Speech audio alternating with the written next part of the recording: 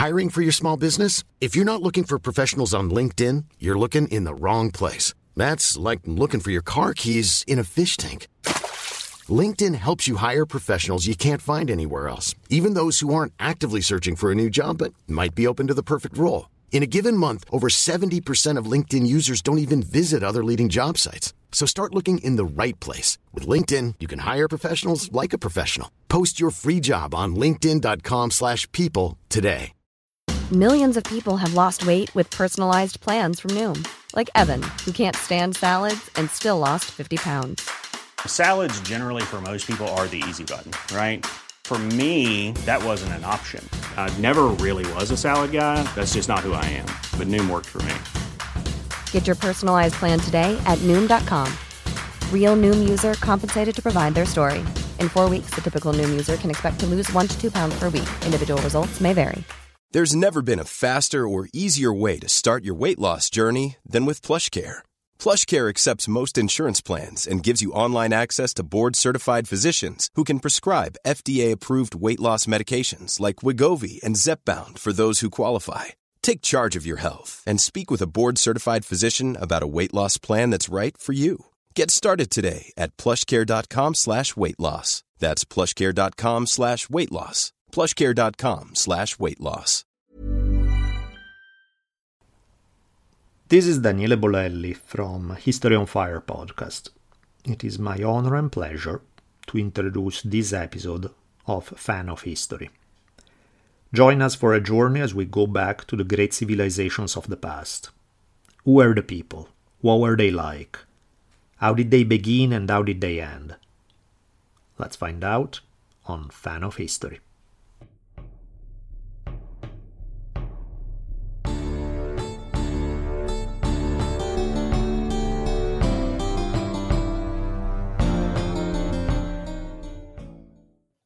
Yeah, so how about that? We have a guest intro person there. One of my other favorite Dan podcasters, Daniele Bolelli.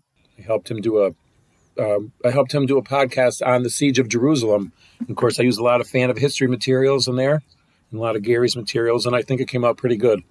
So if you guys check that out.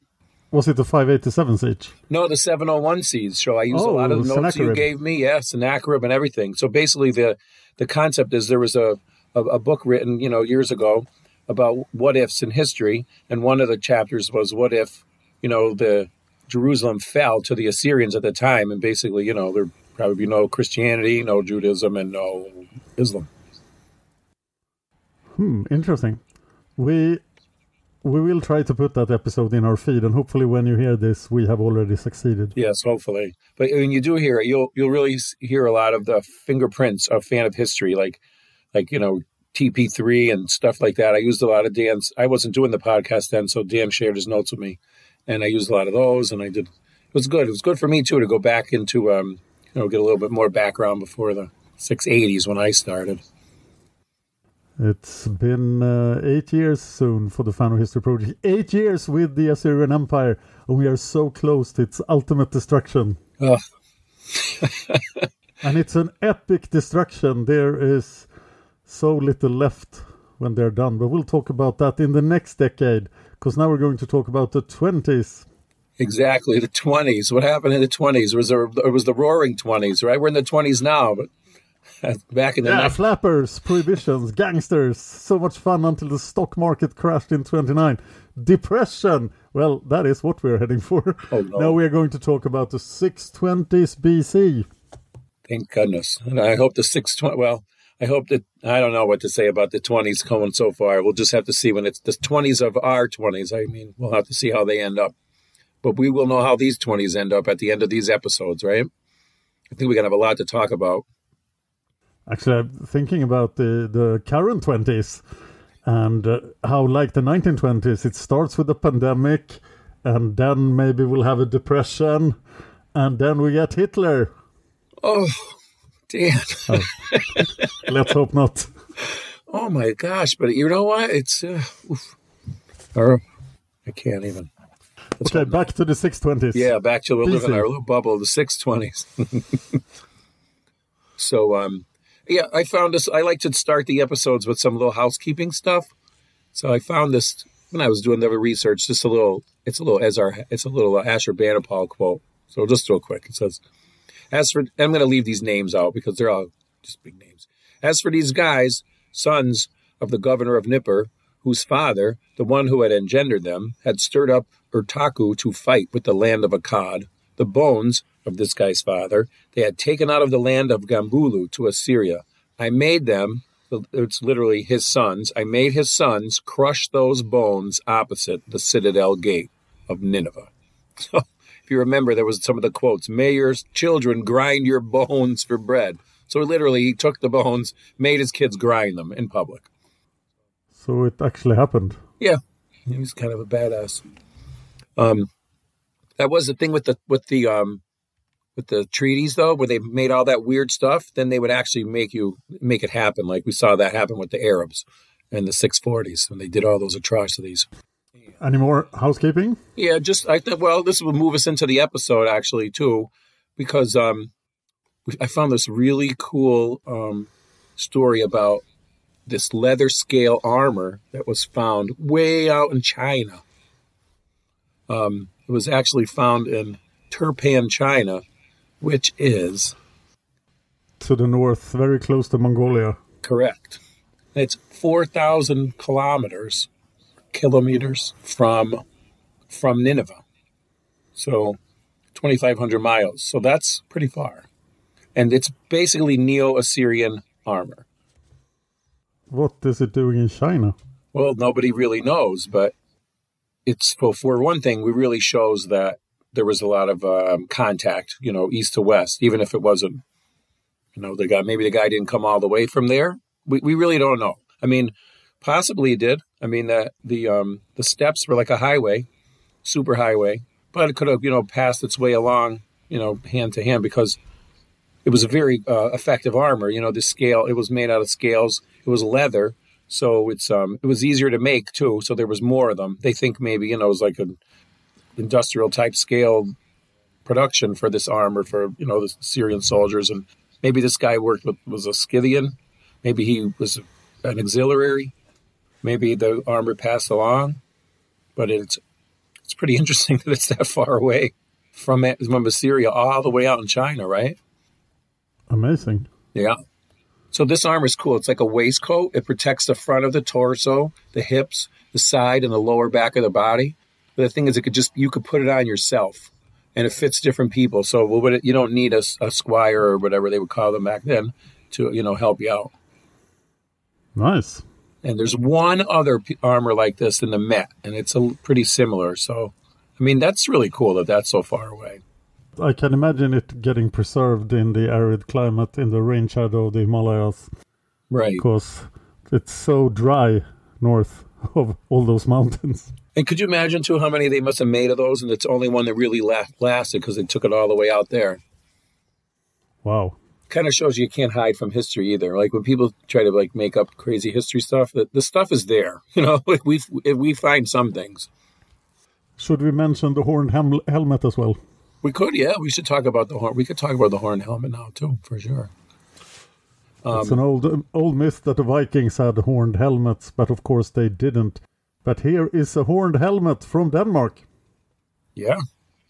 But did you know? I don't know. It's funny that I saw it because I was watching. So just happened to be before I saw that. I was watching videos on, YouTube, probably one of size videos, some artwork, and that looks exactly like a helmet from Sardinia. And it's like 2,000 years before the Vikings. Exactly. So that, to me, that shows, if we remember the episode we did with Rob Mailheimer, about the Phoenicians being in that area. Yes. It really showed, that these were the Phoenicians were in Sardinia too, and Carthage and all that. So the Punics, I should say. So the Phoenicians, Carthaginians, same type of, that's where they said the language came from there. So if they found helmets there from Sardinia, to me, that's another notch in saying, that sounds like a good theory. That's from 900 BC. Yeah. Oh, 900 BC. So that's before Carthage. Yeah, but not before the Phoenicians. I will talk a bit about the Carthaginian expansion and Phoenician expansion in this decade. Well, I know we will. We are getting closer to Hannu the Navigator. That's going to be a cool story. All right, back to the 620s. So I kind of merge in the Scythians here, because they're going to really come out in the 610s, but it's not like they came out of nowhere. You know, they've been around. Yeah, they've been around, and it's so hard to track them. It is, because they don't really have cities per se. And I will tell you, I started looking up in Herodotus, he covers them like, wow, he's a lot of stuff on the Scythians in there. The Scythians were badasses, too. I'll tell you that. But Herodotus is a problematic source. He is, and it must have been, sort of a dramatic type of story, to talk about. But if you read between the lines, I'm sure there's a lot of truth in it. Obviously the stuff about founded by Hercules and stuff like that. But I like this what he says. He says something about, he's talking about Darius, coming to fight them, and he says, "The Scythian race has in that matter, which of all human affairs is the greatest import made by the cleverest discovery we know. I praise not the Scythians in all respects, but in this greatest manner they have so devised that none who attacks them can escape, and none can catch them if they desire not to be found.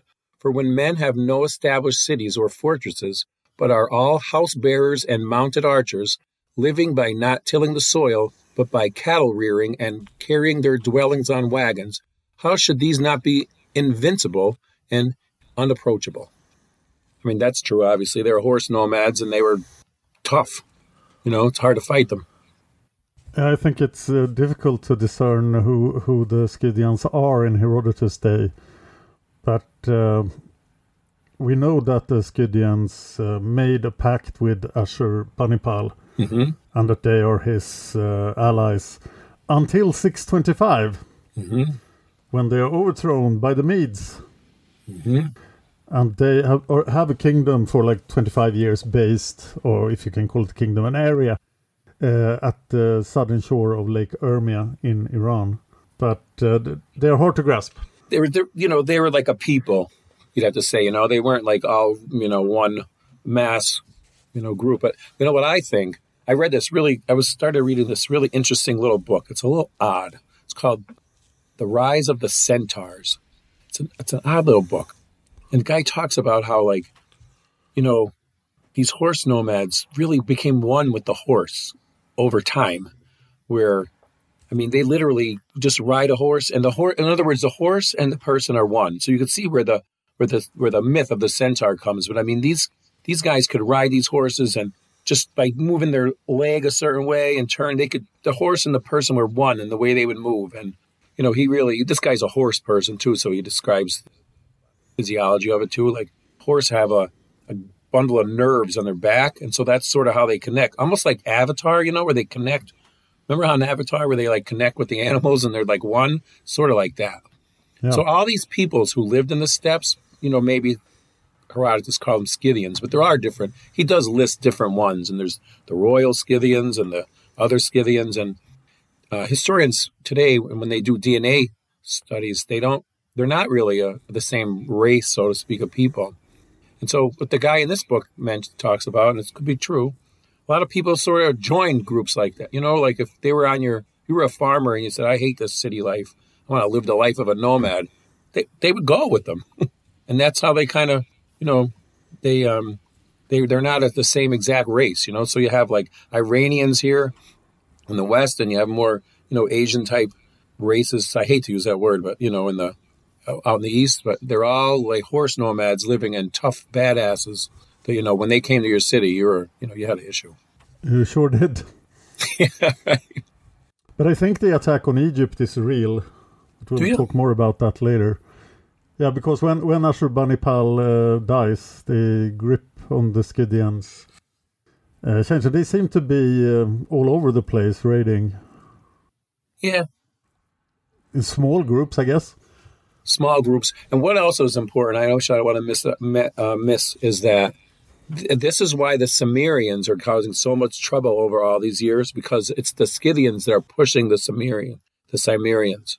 And they're moving them into Anatolia. And so they're attacking Phrygia and those Greek cities, and, Dugdamis out there, and all this stuff is happening because there's this pressure, which is such a classic in history. I mean, it's the fall of the Roman Empire. You go into the Mongols. I mean, they just start pushing, and then, things start happening. And with poor Urartu in the middle. Urartu always gets screwed. When it was Urartu or Romania, whatever it is, there. That's a story. Herodotus, Herodotus says that maybe the same dynasty ruled in Scythia through most of its history, but it's possible. But I tell you, if you look up their burials and stuff, like they were, like if you were a king and you died, they killed a bunch of your, friends and people around you and your wife maybe, and your horses, and they buried you all together like that. They blinded their slaves. I mean, they're some tough stuff in there. Huh. Well, the Scythians will appear again in this episode about the 620s. Yes. And, another thing the last to say is like about the horse nomads. I did spend a lot of time reading. It's like, at first they had the chariots, but a few hundred years before this time is when they really, I believe, started to ride horses. But and then the Assyrians and the city people try to learn how to ride horses, but they weren't quite as good as the Scythians. But this is when, so, you're a couple hundred years of, into horse riding, but the cities are just, sort of switching from chariots to cavalry at this point, because the Scythians were really good at horses, not just chariots. So that's all I have to say about the Scythians at the moment. All right. And we are going to mention that Sappho was born in 630 BC. Yes. The great poet. Mm-hmm. But we'll talk more about her in the 590s. Yes, we can do that. She's starting to write some stuff. It's hard. We will. One thing I'd say is I try to read the poems, and when they don't rhyme, I think it's hard. Probably if I knew Greek, it'd be better. We have another birth, though. Another famous name you might know is Aesop. Aesop, the fable writer, not the skincare company, which I found when I was Googling. Okay. You know about Aesop's tales, right? Aesop's fables? Oh, tell me. Oh, like the tortoise and the hare. Oh, that's that stuff. Yeah, sour grapes and, all those stories. Those are Aesop's fables. So he was supposedly born around now. Like 620. Yeah, like around 620. There's all these different. He was, could we talk about him even though he's just born? Yeah, let's talk about him. So there's, we have the information we have about him is he's somewhat mythical, maybe, maybe they expanded on it, but it's called the Aesop Romance. And it's an anonymous work, so we don't really even know who wrote it. But there's, so in this. Millions of people have lost weight with personalized plans from Noom. Like Evan, who can't stand salads and still lost 50 pounds. Salads generally for most people are the easy button, right? For me, that wasn't an option. I never really was a salad guy. That's just not who I am. But Noom worked for me. Get your personalized plan today at Noom.com. Real Noom user compensated to provide their story. In 4 weeks, the typical Noom user can expect to lose 1 to 2 pounds per week. Individual results may vary. One size fits all seems like a good idea for clothes until you try them on. Same goes for healthcare. That's why United Healthcare offers flexible, budget-friendly coverage for medical, vision, dental, and more. Learn more at UH1.com. Since 2013, Bombas has donated over 100 million socks, underwear, and T-shirts to those facing homelessness. If we counted those on air, this ad would last over 1,157 days. But if we counted the time it takes to make a donation possible, it would take just a few clicks. Because every time you make a purchase, Bombas donates an item to someone who needs it. Go to bombas.com/ACAST and use code ACAST for 20% off your first purchase. That's bombas.com/ACAST, code ACAST. Story. He's a slave from Phrygia. He's a Phrygian of origin, and he's a slave on the island of Samos. And he's extremely ugly. And at first, he lacks the power of speech. But after showing kindness to a priestess of Isis, he's granted not only the gift of speech, but for clever storytelling, which he uses alternately to assist and confound his master, who's a philosopher, and he embarrasses him in front of his students. And then he even sleeps with his wife, which is, cuckolded him, as they say. So, to me, it shows it doesn't matter if you're ugly, if you got a good game, if you could tell a good story. Go for good old Aesop. So what happened is then he interpreted a portent for the people of Samos, and he's given his freedom. And then he acts as an emissary for the Samians and King Croesus. And then later in the story, he travels to the court of Lycurgus of Babylon and Necbatano of Egypt, which are both imaginary. And you guys all know that, I'm sure. I don't recognize those names. Yeah, that's just a fake story there. And then it ends with he takes a journey to Delphi, where he angers all the citizens by telling insulting fables, is sentenced to death, and after cursing the people of Delphi, is forced to jump to his death. Maybe he revealed the great scam of the Oracle. Maybe he did. I can't think of an ironic ending to his thing right at the moment, sour grapes, tortoise in the hare, a bunch of his stories. I know when I was a kid, did you guys have them? When we were kids, we always heard Aesop's fables, so like the cartoons and stuff. Yes, we did. Now I remember. Yeah, right? Well, this is where he started. He was born in 620. Okay. Right. We had another birth, but I don't think this is true, but I think we could talk about this anyway because it's going to be important. And it's somebody, I read it said, commonly accepted date of the birth of Zoroaster. But I don't know what commonly means because after lots of research, Zoroaster was probably born way longer than that. Have you heard of Zoroastrianism? Oh, yes. Remember Dr. Evil? No. Remember what he said? What did he say? Well, he in his monologue with Carrie Fisher when he was saying, the story of my life is inconsequential. At one point he says, at the age of 14, a Zoroastrian named Vilma ritualistically shaved my testicles. Oh.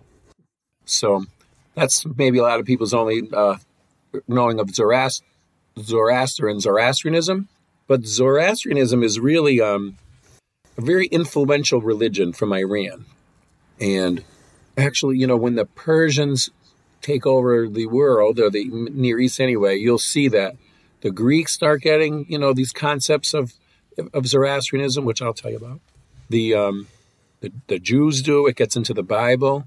So even like in the 17th century, the 1700s, the 1600s, Nietzsche, Mozart, Voltaire. Voltaire even said that Zoroaster is the prophet best associated with the age of enlightenment.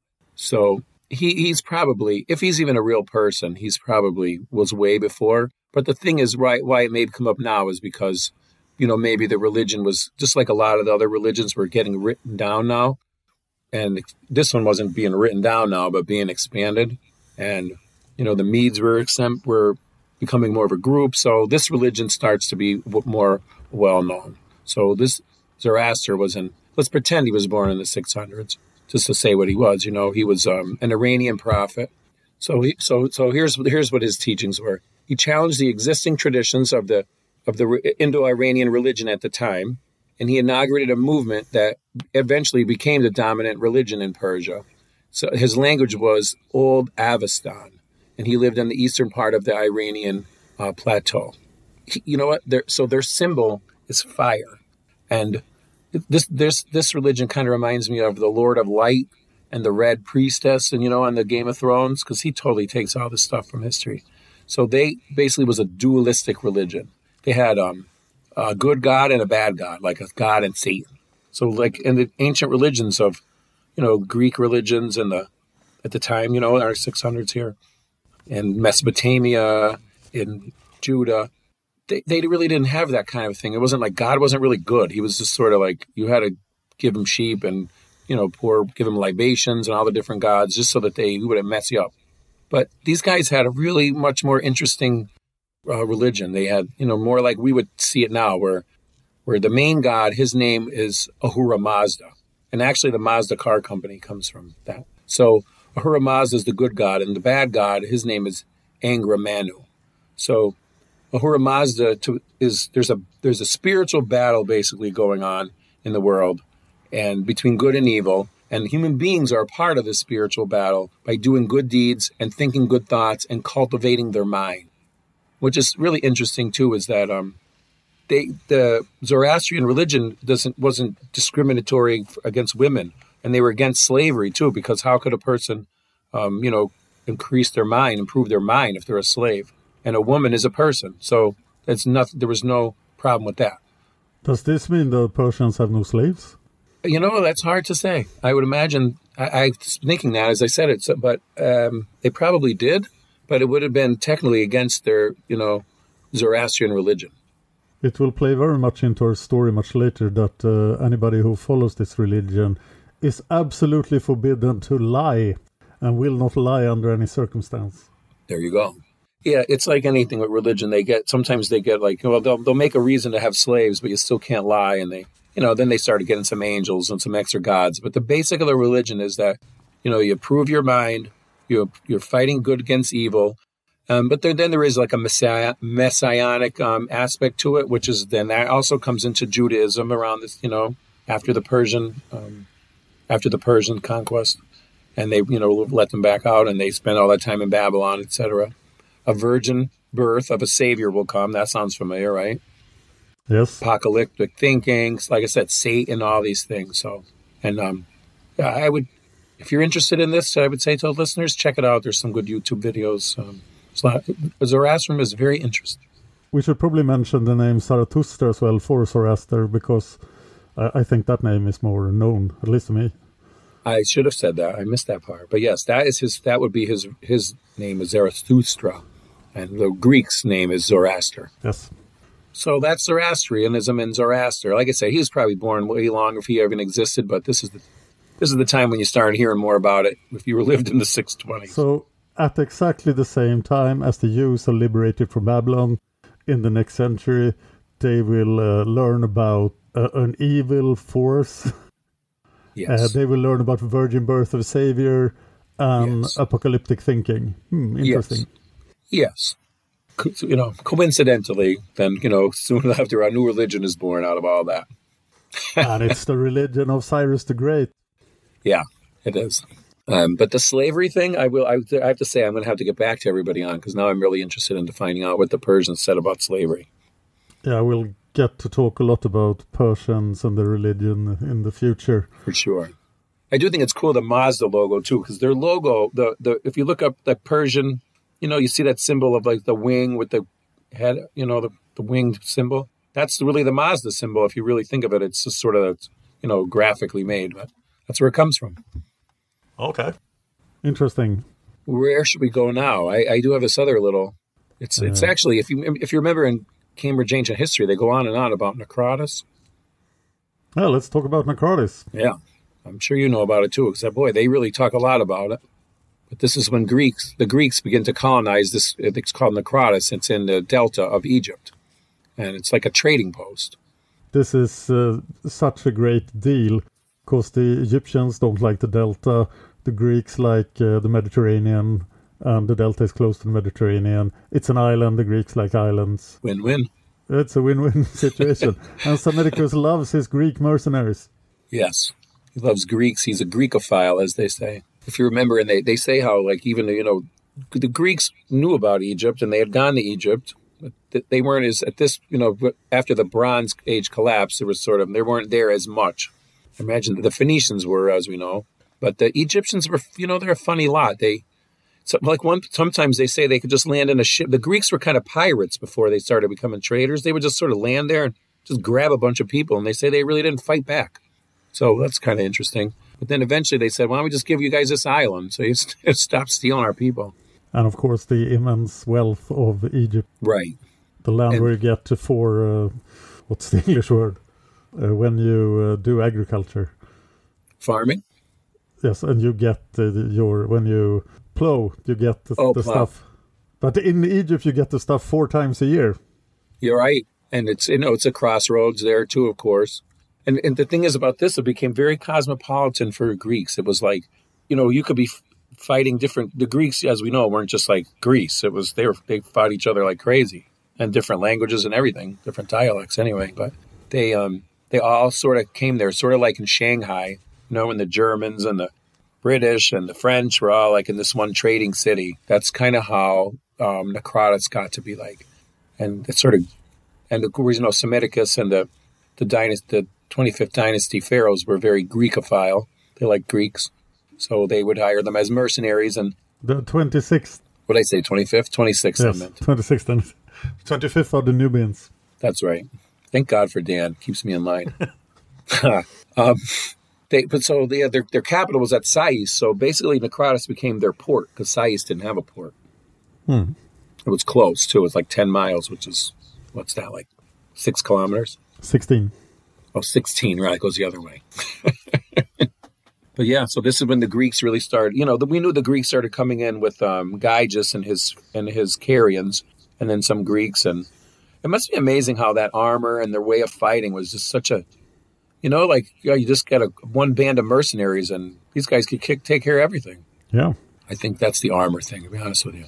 Like, you always see these pictures of Egyptians, and they're like, in the battles, they're like, they got like a waist, they got like a loincloth on or something. And then you think of an Egyptian, you think of a Greek, hoplite, just armored. I mean, you're a martial artist. Imagine if you could go fight against a guy, and you could wear like full headgear, a full, the full padded thing, like completely padded, and let the guy hit you as hard as he wants. You're going to kill him. Yes. Even if he's a bigger and better, right? So I really realize like armor is so important. If you had good armor, man, you could. Anything else on Necrotis did you like to add? Well, the Pharaoh got his share as well of the trading. Mm-hmm. And charged a 10% tax. Yep. I also thought about Herodotus here, that you can see in his writings that the Greeks are really think Egypt is the cradle of civilization and this ancient kingdom that they have so much respect for. Yeah. So I think this is truly a win-win situation for Egypt and the Greeks. And it's true. Just think about how the world now is getting to like integrated, and how these ideas are, touching each other. Even if one person from all the way in China is not talking to an Egyptian, these things are like, you know what I mean? They're mixing together in a way that it's, it's not happening. In the Americas, they don't know any of this stuff because they're not talking to any of those people because there's a complete ocean between them. But even the vast distances from China to Egypt and Greece and Mesopotamia, there's definitely contacts and trading and all this kind of stuff. Imagine the surprise of the Nubians when Psammetichus comes with his Greek mercenaries. Seriously. Yeah, they're like playing Egypt down there in Nubia, and suddenly Greek mercenaries show up. Yeah, right? You're shooting arrows at them, just like bouncing off them. Boing, boing, boing. Okay, if we talk about Greeks, we have to talk about new colonies, right? Yeah, we got a new colony. We always have a new colony. So, yeah, they're spreading all over the place. I was thinking, one night I write this as I go. A lot of times I read, and I just go and I write something so I don't forget. And I thought, here's just a little colony, whatever. But, this is, the biggest thing these people did in their whole lives. They, left their houses and moved to a whole new place. So it was a big deal to them. So anyway, this new colony is called Epidamnos. It's also known as Duris. It's in Albania, right? Yeah. Yeah. It's in 627. Greek colonists from Corcyra and Corinth. It's not that far. It's 617 kilometers from Corinth, but it's only 287 kilometers from Corcyra, which is Corfu today. And it's going to become part of the kingdom of Pyrrhus. Yes, you're right. It does. It does become the part of the kingdom of Pyrrhus. And you know what else is interesting about this little colony is that it's Corcyra and Corinth that have an argument over it that causes the Peloponnesian War. Oh no! Boom! Again, something from our time is guess what? This started a whole other thing.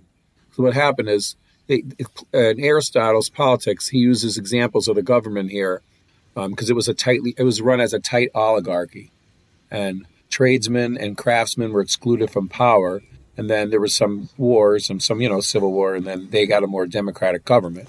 So then these exiled oligarchs appealed to Corcyra, and the Democrats appealed to Corinth. And that's the struggle that started, and then thus the Peloponnesian War. Oh, we do have a few episodes to go until the Peloponnesian War. I think so. So I think we may end this episode. All right, we didn't even talk about Ashurbanipal. No, well, we're saving the best for last, I think. Even though we killed him in the last decade, we'll kill him again in this decade. Make him more dead. What did he say the one time? I'll make him even more dead. Deader than disco. And that too. Poor Abba. Okay, well, maybe we'll talk about him next time. Maybe. There's still a lot of other stuff. I got some China stuff in here. You know, I'm kind of getting into the China stuff. Oh, great. All right. So, fans, please to check the Facebook page. And the Patreon. Yeah, Bernie just got a cut and pay at his work. He needs the Patreon. He needs help. Bernie does need help. Every dollar helps. Thank you, though, guy. I love it. You know I do. So patreon.com/fan of history. Got it. And the Facebook page is Fan of History. See you next time, Dan. See you next time. If you enjoyed this podcast, please consider supporting us on Patreon. Patreon.com/fan of history. Just $1 an episode would help us out. Thanks, and see you next time. Hey, it's Paige DeSorbo from Giggly Squad. High quality fashion without the price tag. Say hello to Quince. I'm snagging high-end essentials like cozy cashmere sweaters, sleek leather jackets, fine jewelry, and so much more. With Quince being 50 to 80% less than similar brands. And they partner with factories that prioritize safe, ethical, and responsible manufacturing. I love that. Luxury quality within reach. Go to quince.com/style to get free shipping and 365-day returns on your next order. Quince.com/style.